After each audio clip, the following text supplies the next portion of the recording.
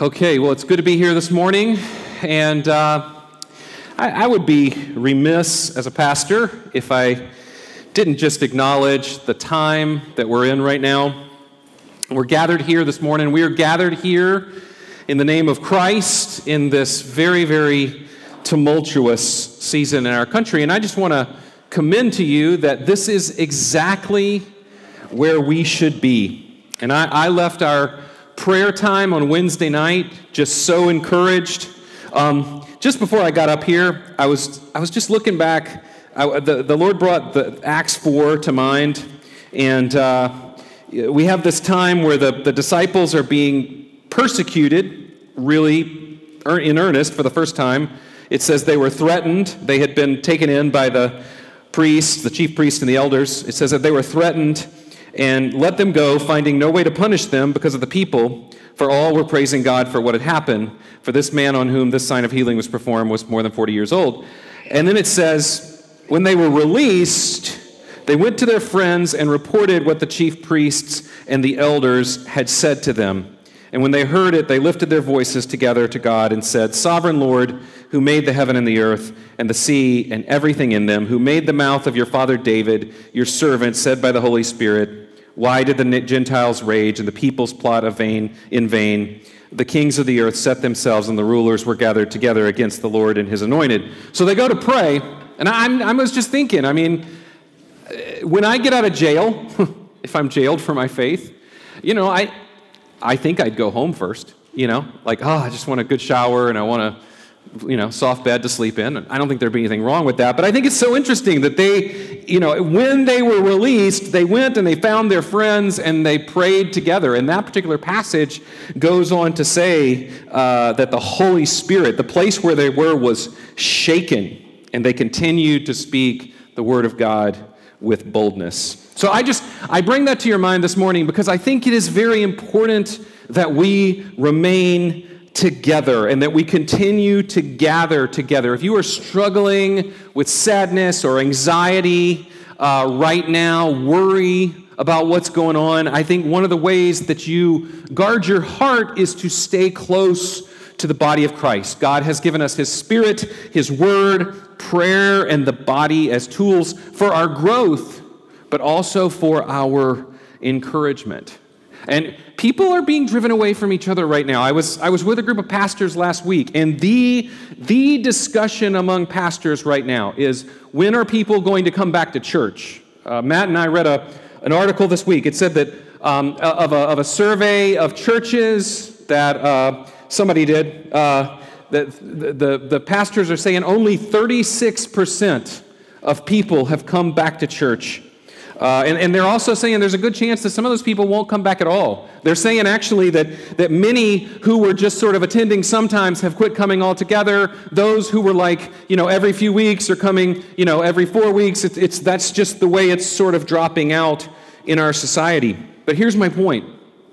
It's not very hard to understand why Christians in particular are so anxious and sad, because so many people have disconnected themselves from the body. And let me just offer you this by way of encouragement as well, admonition even. I think we all sort of have this mindset that when things get tough, I'm going to really dig into my faith then. As soon as things get tough, I'm going to really clamp down and get serious. That's not what the Bible says happens. Actually, Jesus has a portion of his parable of the soils. He describes the thorny soil, as seed that takes root and grows, but then the cares of the world come up and choke it out. All right, so thorny soil is the soil that says, I really believe, but I'm gonna get serious later. All right, I don't believe that Daniel and his friends Shadrach, Meshach, and Abednego got to Babylon and just suddenly were godly young men. I think they had been cultivating that for a while, and plenty of other young men who were with them were eating the food of the king and bowing down to the idol on the plain. I can read my Bible alone. I can pray alone. I can read my Bible and pray with my family, but that's not the local church, because we are arms and legs and noses and toenails. That's the nature of the body. And we need to come together for exaltation and edification and equipping. And the Word of God this morning is central. We're going to place ourselves underneath the Word of God, and whatever happens this week, which, by the way, in spite of what you may have read on the freeway, God doesn't need either candidate to have his church continue to grow in this world. All right, he's got that. So whatever happens this week, we are where we need to be right now and where we need to continue to be together. All right. So interestingly, this is an election that I would say has been characterized by a lot of anger, and we come to a passage in the book of John today where Jesus gets angry. And we don't see that a lot in the Gospels, but it does happen, and we get a chance this morning to look at what makes Jesus angry. Do you know what makes Jesus angry? And I bet you would say, I think I do know what makes Jesus angry, and we would probably say Jesus gets angry at the things that I get angry at. But it might surprise you to see the things that Jesus gets angry at, because God's ways are not our ways. Open up with me to John chapter 2. That's right, we've covered a whole chapter in only 2 weeks. This is the account where Jesus cleanses the temple for the first time. Let me read this passage, and then quickly, I want us to turn over to Isaiah chapter 1, but let me read the passage that we're looking at this morning. The Passover of Jews was at hand, and Jesus went up to Jerusalem. In the temple he found there those who were selling oxen and sheep and pigeons, and the money changers sitting there. And making a whip out of cords, he drove them all out of the temple with the sheep and the oxen. And he poured out the coins of the money changers and overturned their tables. And he told those who sold the pigeons, "Take these things away. Do not make my Father's house a house of trade." And his disciples remembered that it was written, "Zeal for your house will consume me." So the Jews said to him, "What sign do you show us for doing these things?" And Jesus answered them, "Destroy this temple, and in 3 days I will raise it up." And the Jews said to him, "It has taken 46 years to build this temple, and you will raise it up in 3 days?" But he was speaking about the temple of his body.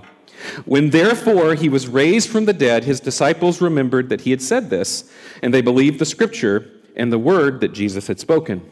Now when he was in Jerusalem at the Passover feast, many believed in his name when they saw the signs that he was doing. But Jesus, on his part, did not entrust himself to them, because he knew all people and needed no one to bear witness about man, for he himself knew what was in man. Bear with me this morning for just a second. Turn with me back into the Old Testament to Isaiah chapter 1. I just want us to kind of bounce off of this passage in the Old Testament, and then we'll kind of move quickly through this passage here this morning. Isaiah chapter 1. And let me say this at the outset.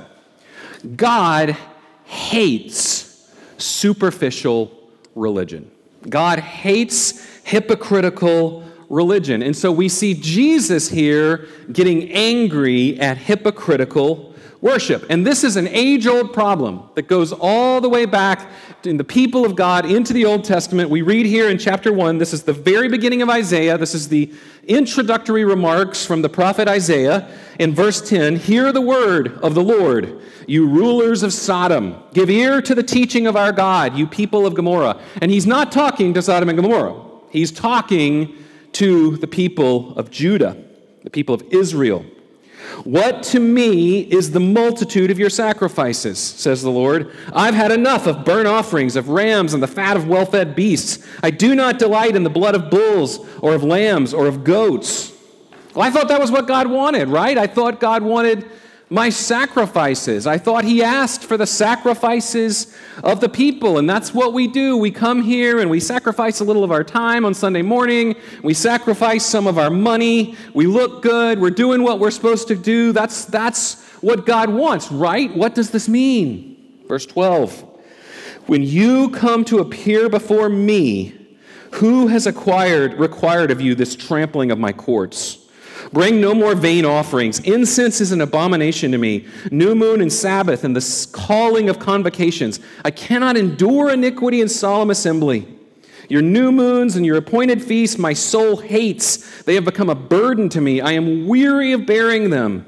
When you spread out my hands, I will hide my eyes from you. Even though you make many prayers, I will not listen. Your hands are full of blood.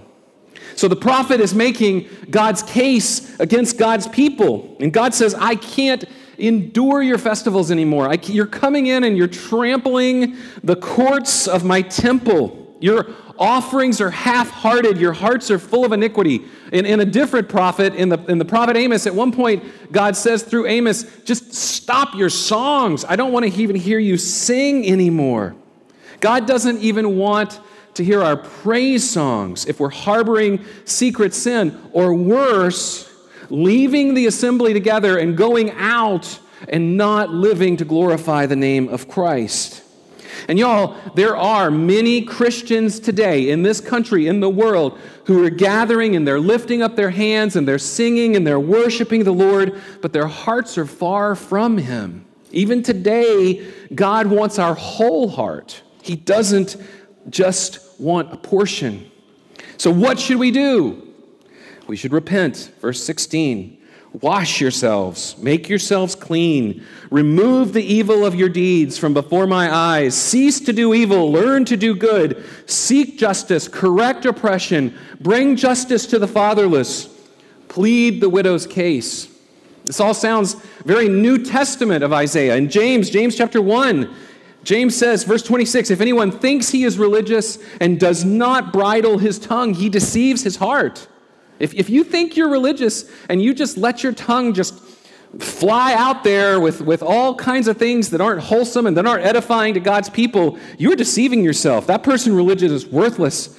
Religion that is pure and undefiled before God the Father is this: to visit orphans and widows in their affliction, and to keep oneself unstained by the world.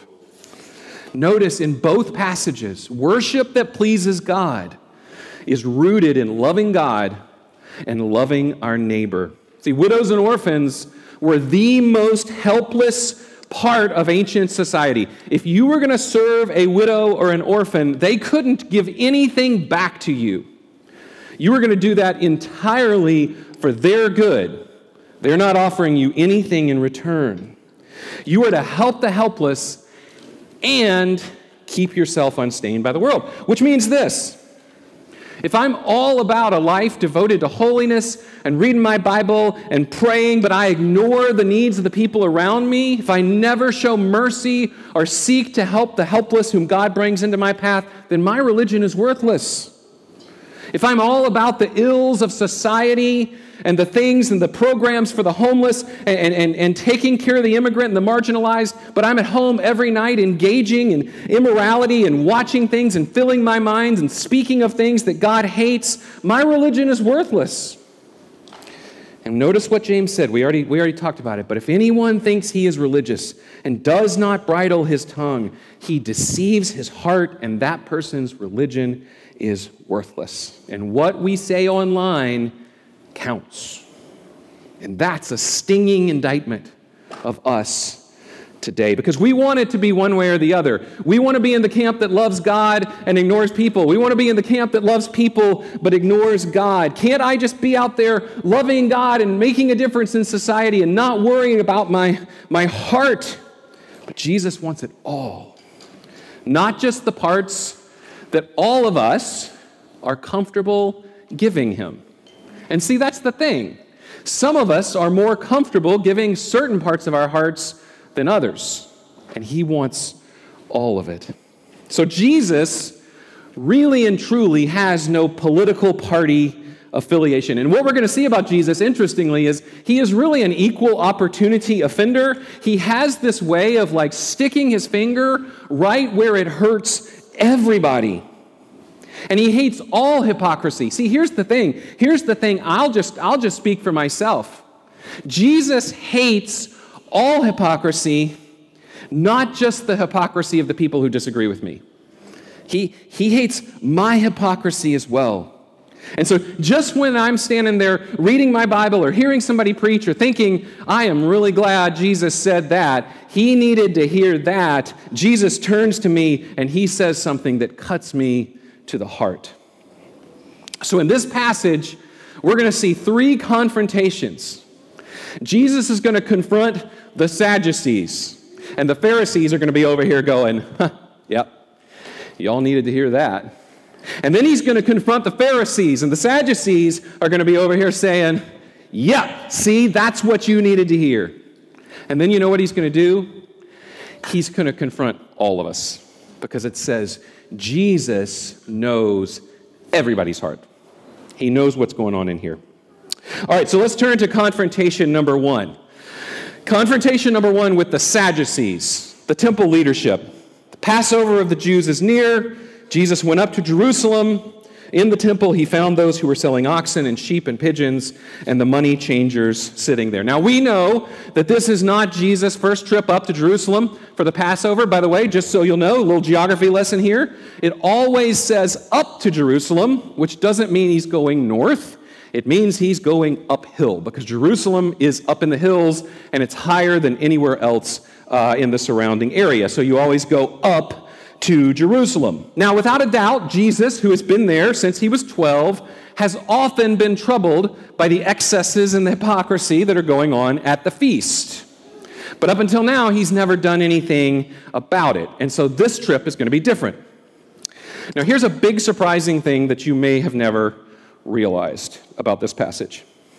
It wasn't wrong to sell the animals and change the money. Okay? That in and of itself wasn't wrong. I remember growing up, and ladies or groups, like ladies with really big hair would come and sing at church, and they would be really great, and they would have cassette tapes in the back, and we would go and buy those tapes. And I remember my grandparents saying that's the money changers in the temple right there. They are selling their goods in the temple, okay? That's not what we're going after. As a matter of fact, full disclosure, Matt and I are working to make that little cubby back there into a resource center, and we're going to have some books for you guys that we will recommend at cost back there. Okay, so just so you know, when we set up our little book table back there, we are not going to be the money changers in the temple. Okay, it's okay, all right? So let me explain. So you had to have an animal to sacrifice. You had to have a pigeon, you had to have a sheep, you had to have a goat.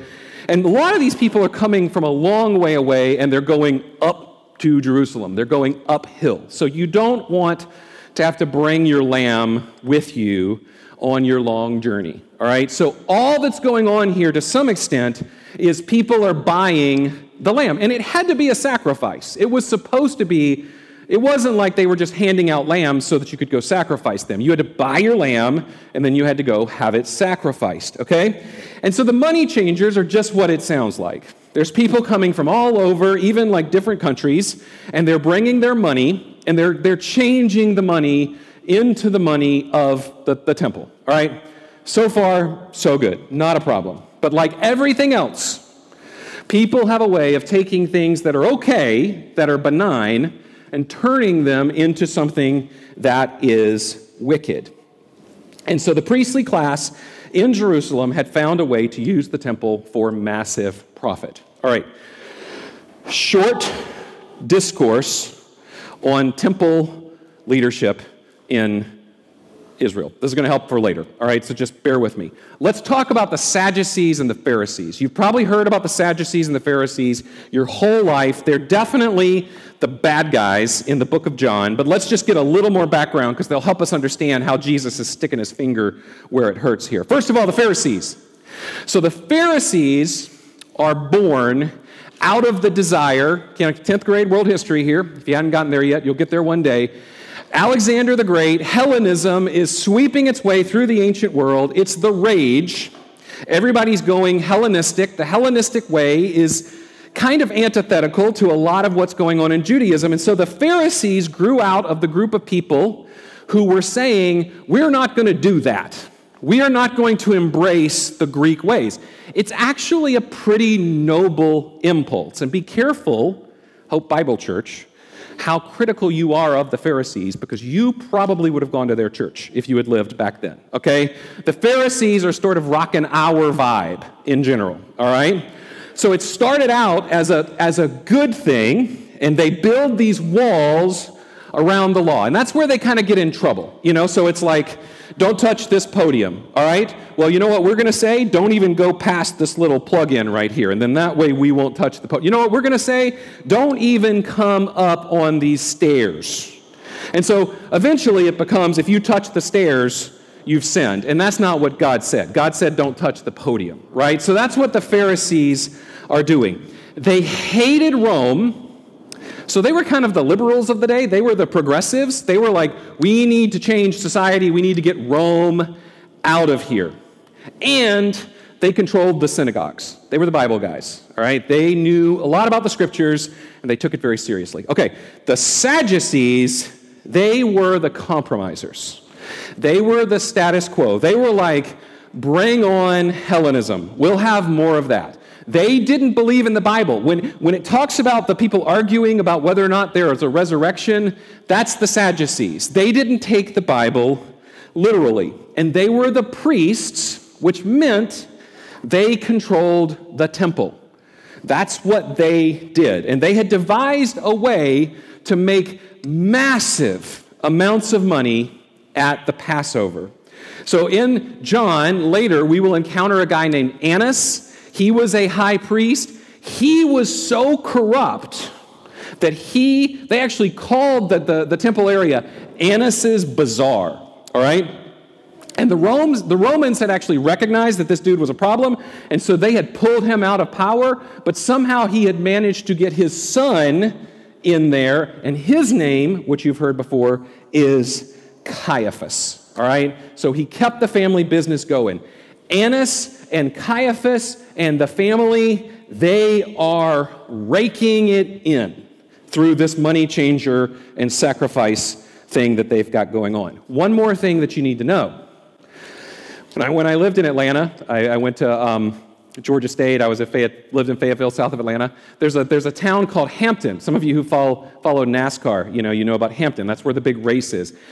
On race day in Hampton, Georgia, Hampton becomes the second largest city in Georgia. That's how many people come into Hampton to be a part of the races. Jerusalem, during the Passover, normally in Jerusalem, they think there was about 100,000 people in the town.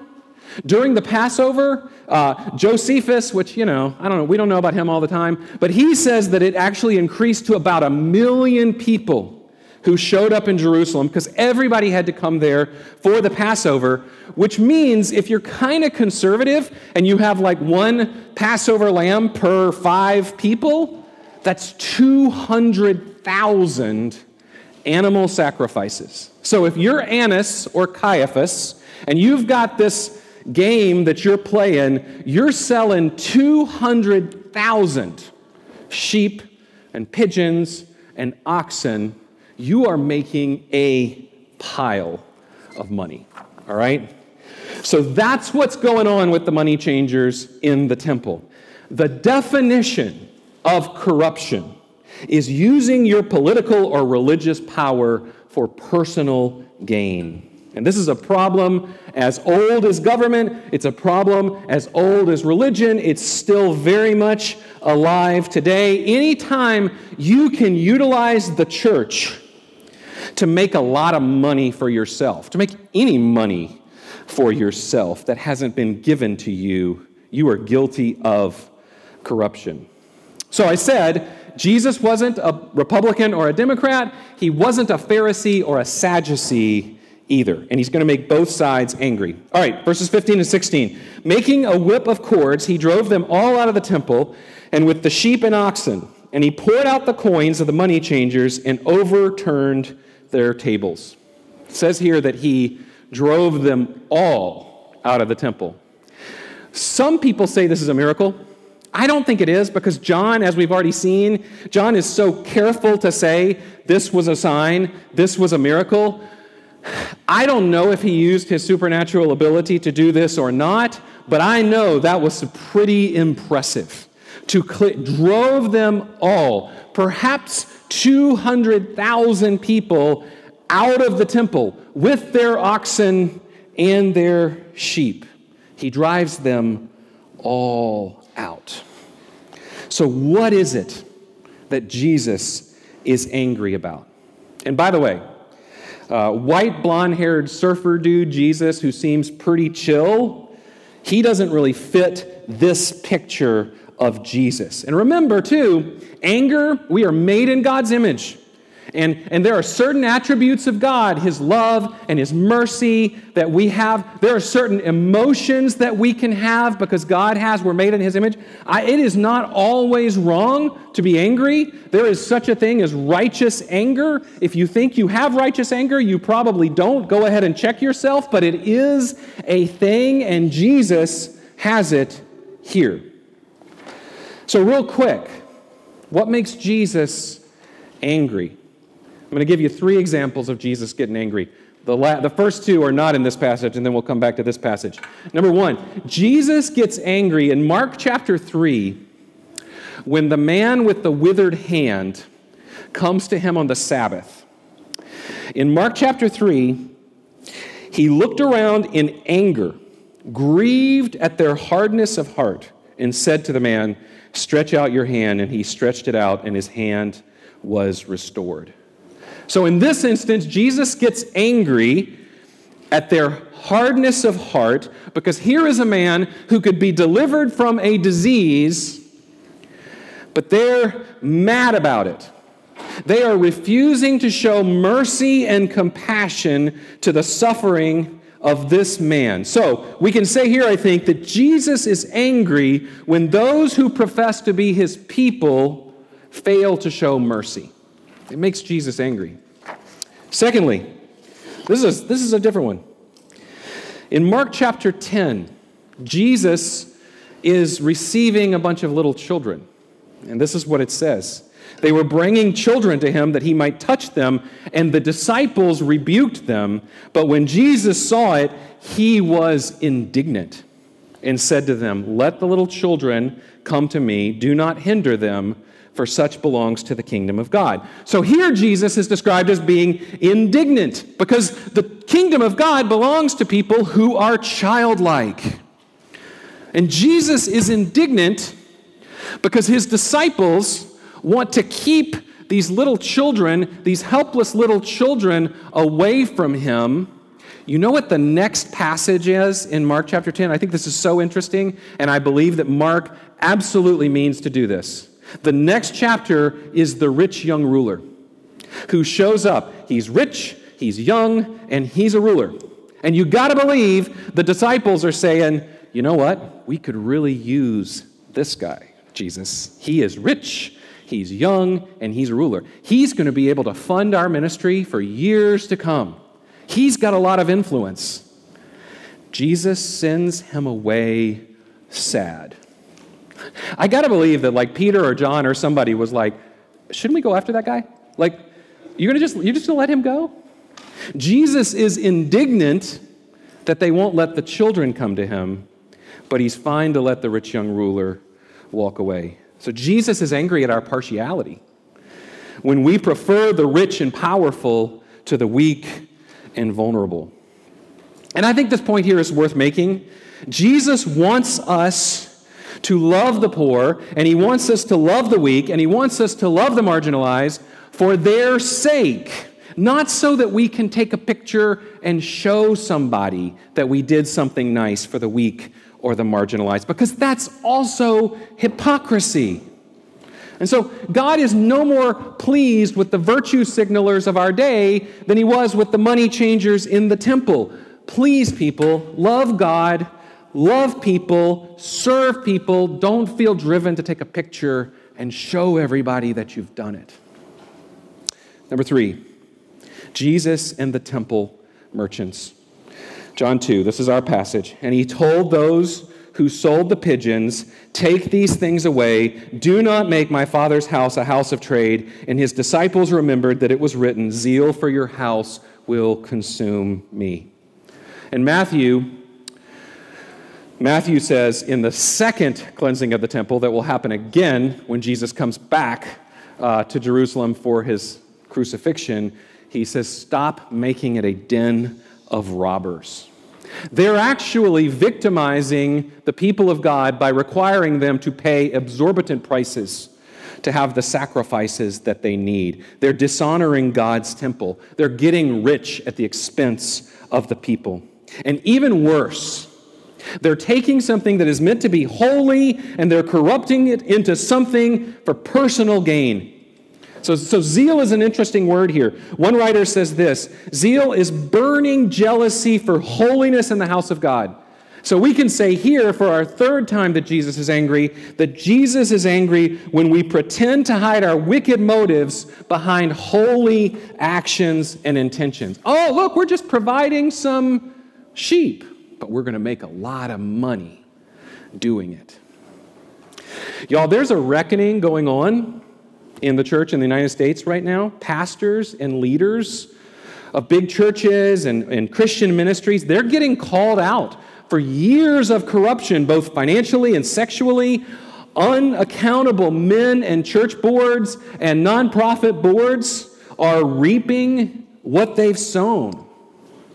And y'all, the American church is powerful and rich, and those are two things that did not characterize our Savior. And you know, there are places in this world right now where the church is neither powerful or rich, and the church is exploding in those places.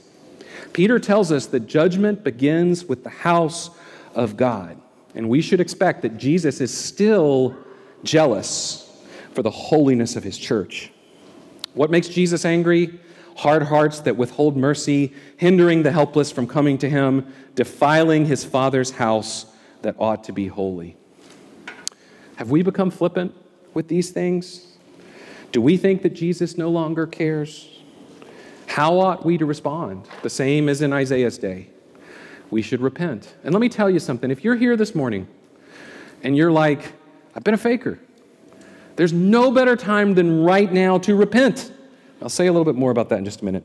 Confrontation number 2. Okay, so in your mind's eye, picture the Pharisees being like, finally, the Sadducees are getting what's coming to them. Verse 18, so the Jews said to him, what sign do you show us for doing this thing? Now remember, we talked about this in John chapter 1. The Jews is John's way of saying religious leadership, and specifically the Pharisees. The Jews were the ones who came down to the Jordan to talk to John the Baptist and say, why are you baptizing? So it's the same kind of question, which basically amounts to, who gave you the authority to do this? So they're happy that he's been on the Sadducees' turf, and the Pharisees are fine with that, but now their concern is the law. And Jesus is saying, and they hear him, here's what he's saying, this is my temple, and I'll do whatever I want in it. And you know what? Jesus doesn't do parlor tricks, so they say, give us a sign.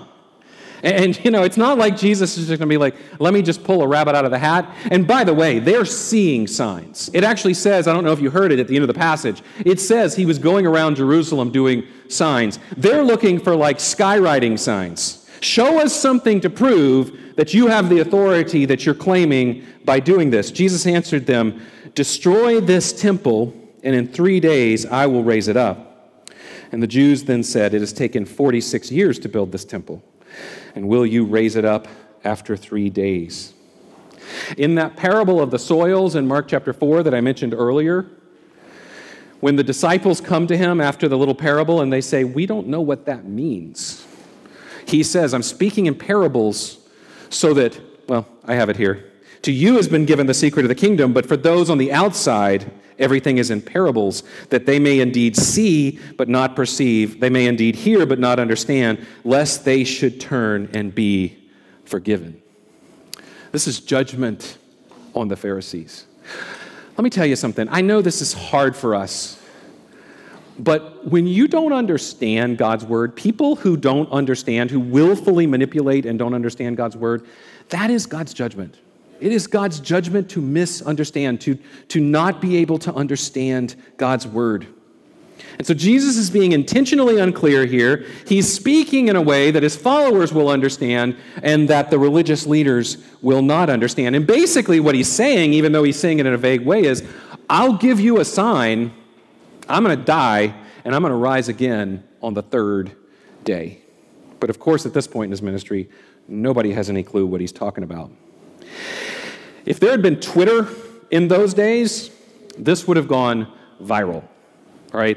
This was fighting words. As a matter of fact, this gets brought up at the trial before his crucifixion. For many bore false witness against him, but their testimony did not agree. And some stood up and bore false witness against him, saying, we heard him say, I will destroy this temple that is made with hands, and in 3 days I will build another not made with hands. So they're like, remember when he said that? We didn't like it then. We don't like it now. We think he should die. And Jesus doesn't really explain. It says, but he was speaking about the temple of his body. When therefore he was raised from the dead, the disciples remembered that he had said this, and they believed the scripture and the word that Jesus had spoken. So Jesus doesn't explain it. His judgment about this temple was physical. He was turning over tables. He was running out the oxen, ruining their businesses. But his judgment here is more spiritual, because he doesn't explain. He doesn't explain what he's saying. It says his disciples were nearby, and they hear and they remember after he was raised from the dead, and they understood. So God's word can be judgment to those who don't understand, but praise God, God's word can be grace to those who do. The disciples don't understand until years later. How many times have you read a passage of Scripture for years, and then all of a sudden you read it one day, or you hear somebody talk about it, or you read about it in a book, and you go, I have never seen that before. And I think that's what happens with the disciples. Years later, they're talking, and Jesus is raised from the dead, and they're like, oh, that's what he was talking about on that day. Here's something else that I think might give some encouragement to some of you maybe who are praying for loved ones. It is God's ability. It is within his power to take something that was said or something that was heard years ago and bring it to somebody's mind and have them repent. I've read stories of people living in immorality, living in ways that they shouldn't, waking up in bed one night, remembering a passage from their childhood, repenting of their sins and repenting of their situation and going back to God. So God can do a lot with his word.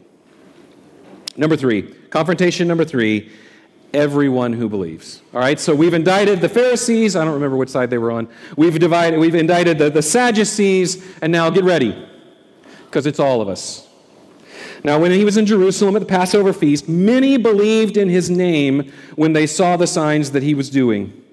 But Jesus, on his part, did not entrust himself to them, because he knew all people and needed no one to bear witness about man, for he himself knew what was in man.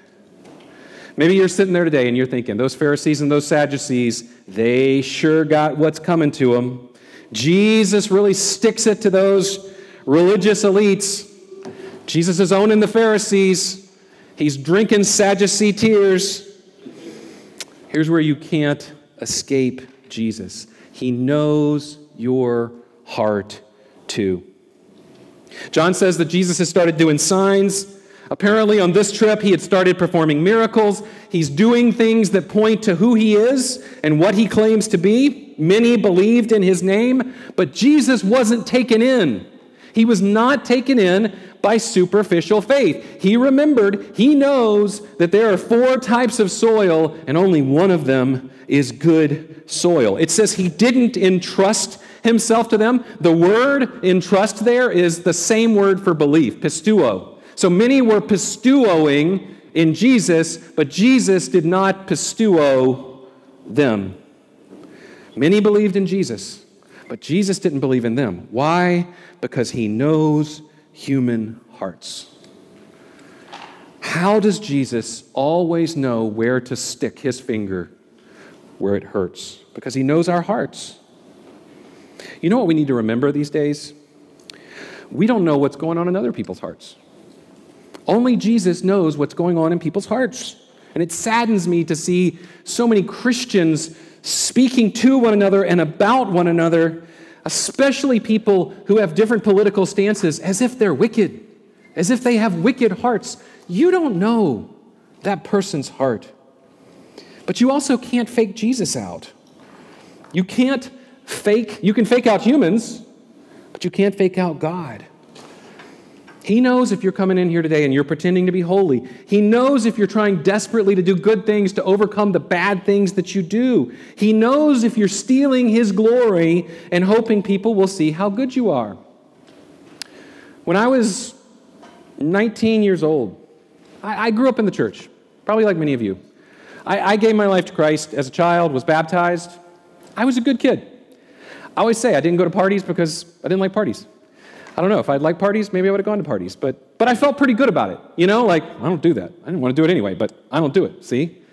I was the, head of the youth group kind of guy. Everybody depended on me. Everybody liked me. Everybody thought I was a good kid. And I went to church one Sunday. I was about 19 years old. What I love to do on Sunday afternoons is go home and sleep while I'm watching golf. There's no better sleep than golf on TV. And that's what I did when I was 19. And I heard a sermon. It was from Mark. I used to know the passage. I've forgotten it. But it talked about the Pharisees and the Sadducees as whitewashed tombs. And something about what John Krotz at Faith Bible Church said that day struck me in my heart. I thought, I have never done anything to really glorify God. It's all been for me. It's all about me looking good. It's all about people thinking highly of me. I couldn't watch golf. I couldn't fall asleep. I sat in my room and read my Bible, and I thought, I've got this wrong. And God opened my eyes to something that day. I think I was saved before, but I had a clearer view of what it meant to bring glory to God and not just try to bring glory to myself. And you know what? Those were sweet, sweet days after that realization. And I began to be discipled, and I began to learn things, and I would say that God used that to open my eyes to some things and put me on the track of life that I've been on by His grace ever since. Maybe you're a whitewashed tomb. Maybe you're filled with hypocrisy. Maybe you're like the money changers in the temple, just trying to get something out of your relationship with Jesus Christ for yourself, something to look good or to say, I don't know.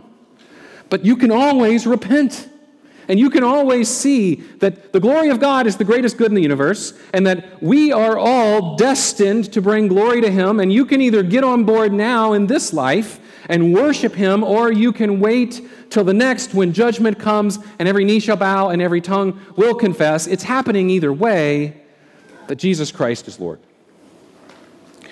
So, how does this passage make John's case about who Jesus is? By the time we're done, we're going to have this verse memorized. John 20, 30 through 31. But these things were written so that you may believe that Jesus is the Christ, the Son of God, and that by believing you may have life in His name. Let me tell you what Jesus is doing here, and I'm landing the plane. Jesus is possessing His temple.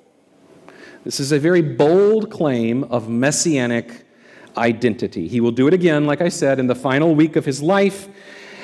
In fact, I would say that week He will occupy the temple and behave more messianically than He does at any other time in His earthly ministry. He is demonstrating that the temple is His. This is my temple. I'm Lord of it. I do what I want. That's the bold claim. Jesus also says in this passage, my Father is dishonored by what you're doing. And the Jews don't like this. They don't speak like that.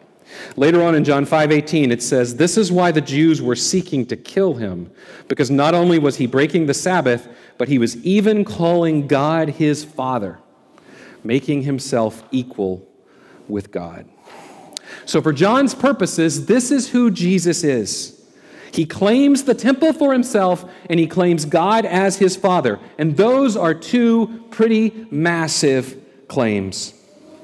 But we can make it even more cosmic than that. This is Malachi chapter 3, verse 1. The first part you've probably heard before. Behold, I send my messenger, and he will prepare the way before me. That's like Malachi 3:1a. Listen to Malachi 3:1b. And the Lord whom you seek will suddenly come to his temple. This event, and the one 3 years later before his crucifixion, is a preview of what's to come. One day, Jesus Christ the King will come again, and he will truly occupy his temple. And so this little event in John chapter 3, and one that we will look at later, is a preview of his second coming. And at that time, Jesus is going to do more than toss over some tables and run out some sheep. We're in the time of the Lord's great patience right now.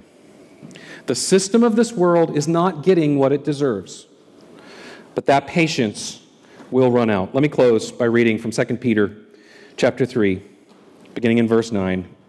The Lord is not slow to fulfill his promise, as some count slowness, but is patient toward you, not wishing that you should perish, but that all should reach repentance.